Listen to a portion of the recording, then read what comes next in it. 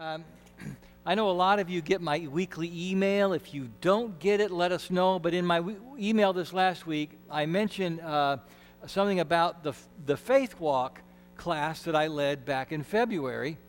And it's during the time during that morning, we had a time for people to write down any question they had for me. Could be about God, Bible, faith, life, whatever. And so then all those questions were brought up to me, and then I responded one at a time. And one of the questions, I'm pretty sure was written by one of the 8th grade students who was there, as well as the adults. And actually, I know this now because between services, one of those 8th grade students came up to me and says, "Oh, I heard you talked about my question." And so it was. But anyway, the question was, how has God changed your life? And the word "your" was all caps. Now, that was a question I wasn't really expecting. You know, and it kind of, yes, I mean, it was good, but what do I say? You know, how do you reply kind of on the spot, unprepared with a 2-minute reply to a question like that? Well, so this morning I want to share with you some of what I said. I may expand a little bit. And so here it is. So, Steve, how has God changed your life? Well, there are a number of ways I could respond, but first I would say that God has made me less angry, cynical, and sarcastic. You know, when Jesus came knocking on my door, I was a angry, cynical, sarcastic high school student, and I had tried a lot of times to change myself and make myself different, and I just was having no success at that at all. Now, maybe I would have eventually outgrown some of that. But, you know, I know a lot of angry, cynical, sarcastic adults, and maybe I just would have been one of them. Now, I do have to say a little bit, is that angry, cynical, sarcastic streak is still in me, okay? But Jesus has brought me a long way. Another is that he's also made me less defensive. You know, I would say maybe even the first couple decades of our marriage, once in a while, Trish would say to me, she says, "Steve, why are you being so defensive?" To which I would reply, "I'm not being defensive." Oh, well, maybe I kind of overstated that a little bit here. Anyway, that defensive streak is still in me, but fortunately, it's not very often my go-to response. God is changing me. He's also making me more compassionate. You know, the first person who ever told me that he was gay was one of my best friends from seminary. What a great guy. I learned so much from him. Now, I've never conducted a same-sex wedding, and I really cannot see myself doing so in the future, even if the United Methodist denomination changes its policy. And you may or may not agree with me on that, and that's fine. But, you know, that's where I am, as I am wrestling with what the New Testament says about what it means to be faithful to Jesus. And it's those same scriptures that urge me to be compassionate, to be like Jesus. So if you are a student or an adult who's struggling with the direction of your sexual attractions, I want you to know that I will love you. And I will treat you as if you were my own family, because to me you are. So that's part of my story. That's just 3 little slices of the way God has been at work in my life and changed me. Today is our final Sunday in the series we call Bless, 5 Ways to Love Our Neighbors. And we've been exploring 5 practices to build healthy relationships, specifically relationships with those who are still finding their way back to God. So as each of these 5 practices pops up on the screen, I'm going to ask you to say out loud and clear with me all the words that are in caps, okay?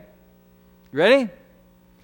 B is for begin with prayer. One of the most amazing things to me in the world is that God lets our prayers make a difference in the flow of grace. Isn't that incredible?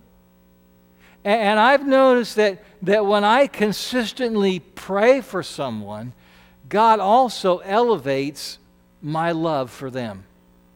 Have you experienced something like that? L is for listen with care. You show God's love a whole lot better with your ears than your mouth, right? We show God's love better with our ears than our mouth. And let me add this. If you come to a place or you're at a place in your life where you find that you're losing faith or you're just kind of fed up to here with church, find someone who will listen. There are a lot of people here who will listen to you, and we won't tell you that you're wrong, or we tell you we're not trying to fix you, or just we will take you seriously and we will listen. E is for eat together. Eating together says, I include you. You're part of my circle of family and friends. And there is a bond that is built when we break bread with someone or when we tear into a pizza together. Now, the first S in bless is for, one more slide, is for serve in love. On Friday, my faith group met, and one of the exercises we had was to try to come up with some specific ways that we could serve those we want to have a blessed relationship with. And I kind of struggled with that. Like, what do I put down? Because, I still wasn't quite sure what would be a good way to serve them. And what I realized is I need to go back to listen more. I need to listen to these friends more so I know how to serve them. And then the last S is for share your story. And that's what we're going to focus on today. And for most of us, this is the hardest one, isn't it? Would you agree? So we're going to start by taking an example from Scripture. Let's open our Bibles to Matthew chapter 9, starting with verse 9. If you brought your Bible, I would say, way to go. You're awesome. And we have plenty of pew Bibles in front of you. You'll see it on page 973. It's all about a guy that named Matthew that Jesus invited to be his disciple. And think about it. Who's telling this story? It's Matthew's gospel, right? Matthew is telling this story. He's sharing his story, and he gives it to us in his condensed version, which is kind of his style. So now, before we get into the first verse of this, I'm sure Matthew had heard Jesus before, had heard a lot about him. Maybe he knew people that had been healed by Jesus, knew what he talked about. So I doubt if this conversation is as random as it appears to us when we first read it. So here in Matthew 9 verse 9, it says, as Jesus went on from there, he saw a man named Matthew sitting at the tax collector's booth. Follow me, he told him. And Matthew got up and followed him. Now, today, working for the IRS is an honorable career, right? Back then, if you were a Jew getting rich by collecting for the Romans, you were considered the worst of the worst. You were the slime below the grime, below the scum. And imagine Matthew's surprise when Jesus says to him, hey, Matt, I want you on my team. Matthew, I can just see him shooting a big smile back at Jesus, and he says, I'm in. And then what does Matthew do? He throws a party. He invites all his tax collector buddies, because who else would hang out with him? And I picture him, going to his friends and going to their houses and telling them the story. Hey, this morning I was at the toll booth collecting money like usual, and guess who came to my booth? Oh, you'll never guess. It was Jesus, this prophet from Nazareth. And he said, Matt, I want you to come be with me, be my disciple, learn from me every day. And right there, I closed my cash register and walked away. I'm with Jesus now. And I'm throwing a big party tonight because I want you to come and meet him. And we learn about this party in verse 10. Let's look. While Jesus was having dinner at Matthew's house, many tax collectors and sinners came and ate with him and his disciples. So I can just see Jesus and his disciples, and they're mingling with all these, super sinners, and it's a wonderful party. They're all having a great time. And before long, they're interrupted by the super religious police, a group called the Pharisees, and they're clustered outside of Matthew's house. And then a couple of Jesus' disciples step outside, and the Pharisees say, hey, let's look at verse 11. When the Pharisees saw this, they asked his disciples, why does your teacher eat with tax collectors and sinners? You see, in their mind, if you associate with sinners, it contaminates you. You get sinner cooties, right? And Jesus overhears their question and jumps in. Let's look at verse 12. On hearing this, Jesus said, it is not the healthy who need a doctor, but the sick. In verse 13, he quotes the prophet Hosea, I desire mercy, not sacrifice, meaning God would rather have us show grace and compassion than be super religious. And at the end of verse 13, he says, for I have come not to call the righteous, but sinners. Matthew tells his friends, Jesus knew what a sinner I was, but he said, hey, Matt, you're just the kind of guy I'm looking for. That's Matthew's story. Now, if you have belonged to Jesus a long time, you probably have lots of stories. I don't know if you remember very many of them, but you probably have them. And most of our stories are kind of small and simple, but they're real. So I want to give you today a few suggestions on sharing your stories. If it's a new relationship, don't rush into it. Allow that person's curiosity to emerge. Let trust develop. And because you see, everything that comes out of your mouth doesn't have to sound religious. You don't have to be pestering them. Just kind of let conversations flow naturally. Kind of look for an appropriate time. The flip side is, don't wait too long to share your story. In the first Sunday in this series, I shared that bless is about building relationships and letting your life with Jesus spill out. But if you keep your life with Jesus so tightly bottled up that it never spills out, that's no good either. Next is share a little God moment. You have them. Share little God moments. Because I think they're worth sharing. Here's one of mine.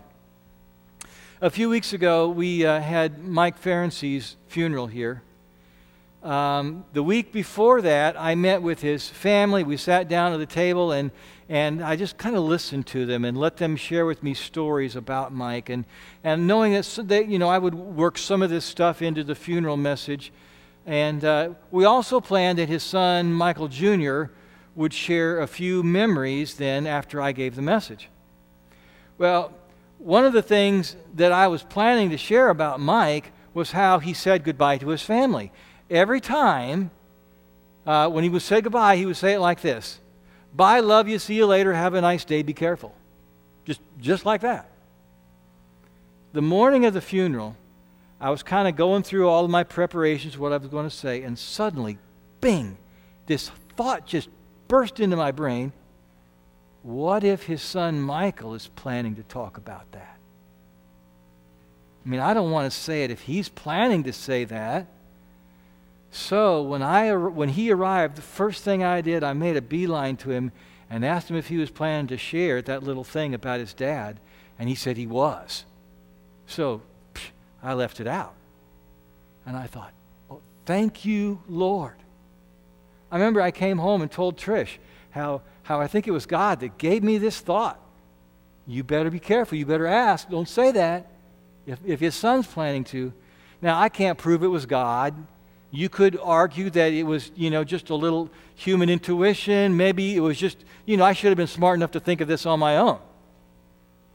But I believe it was a God thing. Share a little God moment. The co-author of our guidebooks that we've been using is Rick Richardson, and in another book, he advised Christians to share a transformation story. Just share how God is changing you. When Jesus is at the center of your life now, how is that making change? And don't try to follow a formula or an outline. Just be yourself. I shared a couple of months ago that for the last year, I would say, God has been pointing out to me times when I say things and I realize that maybe a hidden motive there is trying to impress people. I'm sure that I have been doing this subconsciously all my life, but it's just now that I'm beginning to be consciously aware of it. So when I say something now, and maybe after I've already said it, and I realize, there was an underlying motive there to look good, look smart. It's as if God is saying to me, Steve, you really don't need to do that. Let it go. Rest in my acceptance. That's all you need. So that is a transformation story that's going on right now. It's still going on, probably will for a good while, a long time. Here's another one. This week will be the fourth conversation I've had this year that I've hosted here at our building of a group of about 10 pastors, half of them African American, half of them European American, and we're listening to each other. And we're learning from each other. And if something like Charlottesville happens here in Omaha, we want to be ready to speak with a united voice, a unified voice, and invite other pastors to speak with us. And I believe it's because God has been saying to me that it's time for me to take some leadership in our community about this issue. That's another transformation story happening in my life. And if you have a hard time remembering your God moments and your transformation stories, I would encourage you to write them down in a journal. Get yourself a little notebook or keep them on your iPad or whatever. But, write them down and just the act of writing them down is going to keep them more fresh. And then if you look over them once in a while, I think it'll keep them close in your mind and also bring joy to your heart. I want to invite up someone special here today to come on up. In costume, we know him as Pete of Pete and Repeat fame, one of our children's ministry superheroes that we have this year. You saw them leading in the children's Palm Sunday parade, and I will tell you a secret. His alias is Brian Donoso. Anyway. And how do I know so, right? That's right. Okay. Not from NCIS either. Okay. So, Brian, I'm sure a lot of people here don't know you. Tell us a little bit about yourself. Well, like Steve said, my name is Brian Donoso. My wife is the director of children's ministry upstairs. We've been coming here, ever since she got hired about 5 years ago. Yeah. So, Brian, we're interested to hear how your life in Christ got started. What was sort of the impetus to get things going?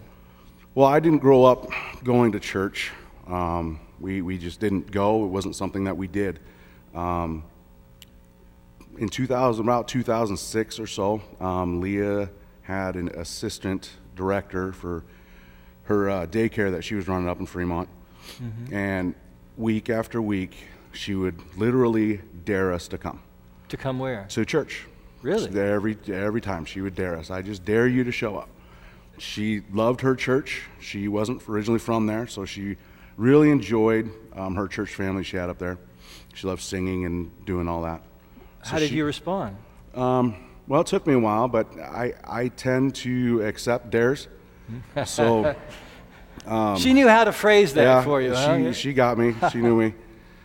So we started going, and we started attending every so often, and then it started becoming a little more regular.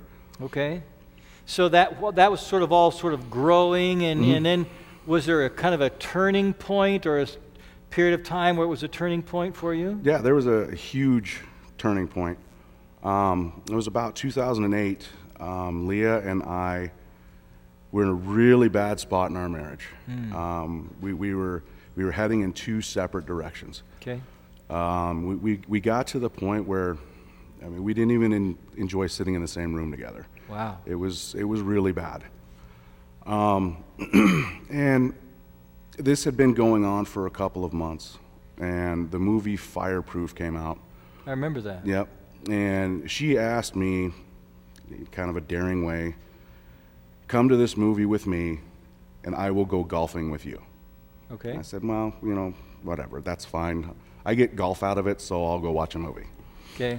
So we went to this movie and kind of watched, and it was on screen that I saw that, there was a lot more going on screen that was actually happening in our lives. These two people that are supposed to love each other actually didn't care for each other. And that kind of softened my heart and thought, this is just a bad place we're in. So the next day we go to Wahoo Golf Course, and we're on the 5th hole, and she looks at me and just completely breaks down. What happened? She was crying and talking to me and saying how much she needed me in her life and how much she cared for me, and it hit me to the point where I thought, I can't be that guy that does that to another human being. Mean hurts her like that? Yeah, I was inflicting pain on her emotionally, and just by the way we were going at it, and it really softened my heart to the point where, and this took a long time. It wasn't just overnight, but it took some time for us to get to the point where we were able to talk about, well, you know what, we are broken. Our marriage is really broken. We need to turn to God and get some help. And we did, and it took some time, and it took a lot of humility and a lot of pain and a lot of conversation, but we did, and now we're the best we've ever been. Yeah.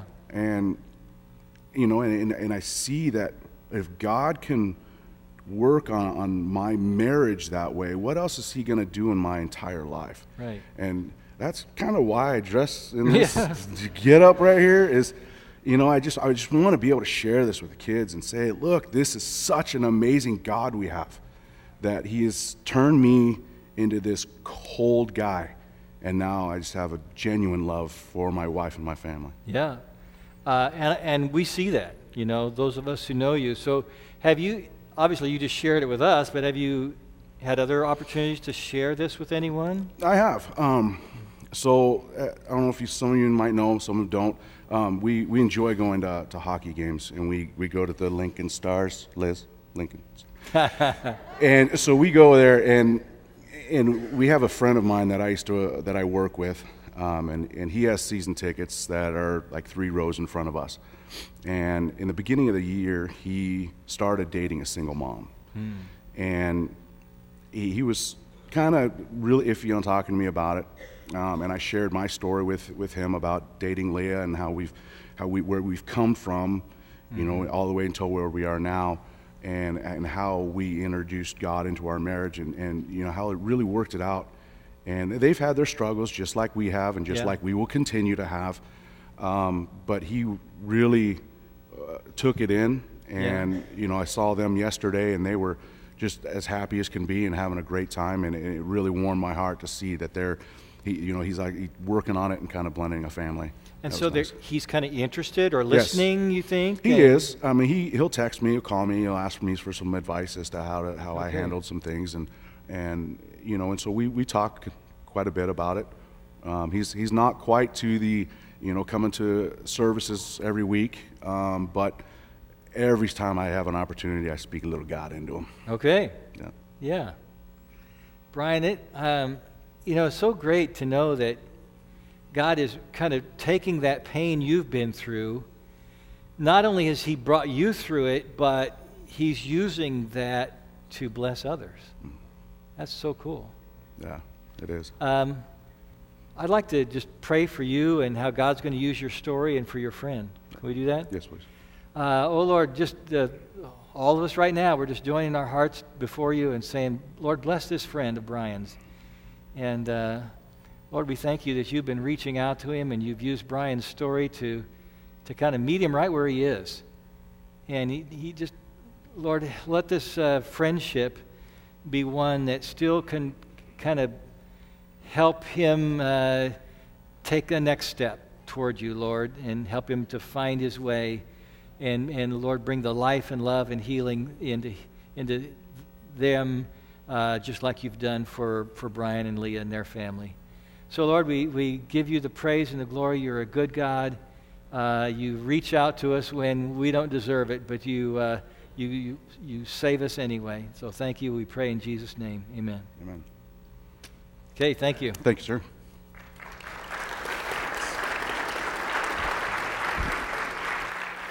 All right. So what I'd like to do now is, and it's going to seem a little strange to some of you, but I want to take a few minutes here and have you share with somebody a 1-minute story of maybe a God moment or a transformation story, but you don't have to do it. Obviously, this is optional. And so if you just want to listen to somebody's story, you can do that. But what I'm going to have you do is kind of turn together and get a few people, and until you find 2 people who will share a little story, a 1-minute story. And if you find that you don't have 2, then maybe widen your circle and include some others until you've got 2. All right, so I'm just going to give you a couple of minutes. And like I say, you don't have to share something, but I know that nearly everybody here has several things they could share. So just go ahead and give it a try. I'll give you a couple of minutes. Okay. How did it go? I want you to know that it's just a really powerful thing to sit up here and watch all of you and just hear these murmur of about 100 conversations going on. It's really a cool thing.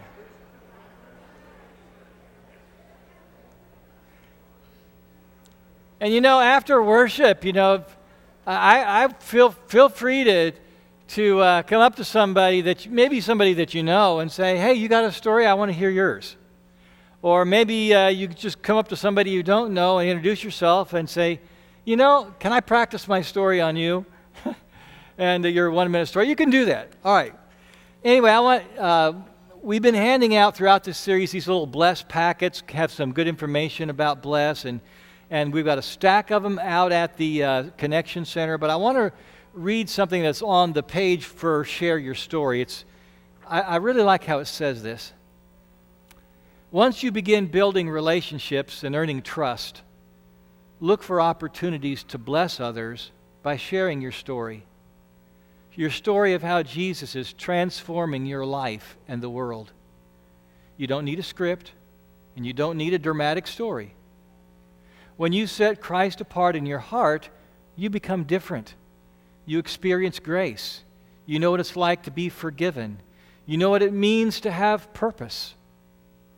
You handle your relationships differently than you once did. You make financial decisions differently than before. You approach career priorities differently than others. Your heart has grown for God's mission to extend the whole gospel to the whole world. Jesus changes everything. You can tell the story. I'm sure that there would be some of you here today that would say that your story with Jesus right now is in the prequel stage. And that's a good thing too, and maybe but I want you to know that Jesus is calling you. Just like he did with Matthew, he says, yeah, I know where you're at, but I want you on my team. Love to have you on my team. And he says, I didn't come to bring righteous people who already think they're good enough. I come to bring you, just as you are. And Jesus wants to write stories into your life for your entire. He wants to write transformation stories all your entire life through. I mean, we've got plenty to work on, don't we? And God's just going to keep writing those stories into your life. I know that many of you here are intrigued by this whole Blessed series and the idea of building blessed relationships. And some of you are ready to go. You say, I'm on board, I'm starting blessed relationships, I'm building them, and I'm loving it. And others of you are going, seems really like a great idea. And maybe now you're thinking, do I take a step? Do I actually do this? I'm just thinking, what would it be like if there were 50 of us here today who would say, yeah, I'm in. Let's do blessed relationships. What if there were 100 of us? I mean, what would God be up to if that became a way that we lived as disciples of Jesus, where we begin with prayer, listen with care, eat together, serve in love, share your story. Just simple things. But God has an amazing way of working with simple things. Let's pray. Oh, Lord Jesus, we thank you. You're so good to us, just like you were with Matthew when he wasn't expecting us. You invited him to come along, be with you, and to follow you. And so, Lord, we want to follow you too. We want to bless people, just like you did. And we can't do it. We're not maybe that good at it yet, but we are trusting you to help us and to show us how and to keep getting better at it. And Lord, we think of the people in our lives that you've placed there, maybe friends and relatives and people we know from work and neighbors. And Lord, show us one or two or a few people that we could just be intentional with and love them this way. And just watch and wait and see what you're already doing. So, Lord, this is our prayer. We ask that you will help Faith Westwood. Help us to come together and be a blessed church. In Jesus' name, amen. All right, let's stand.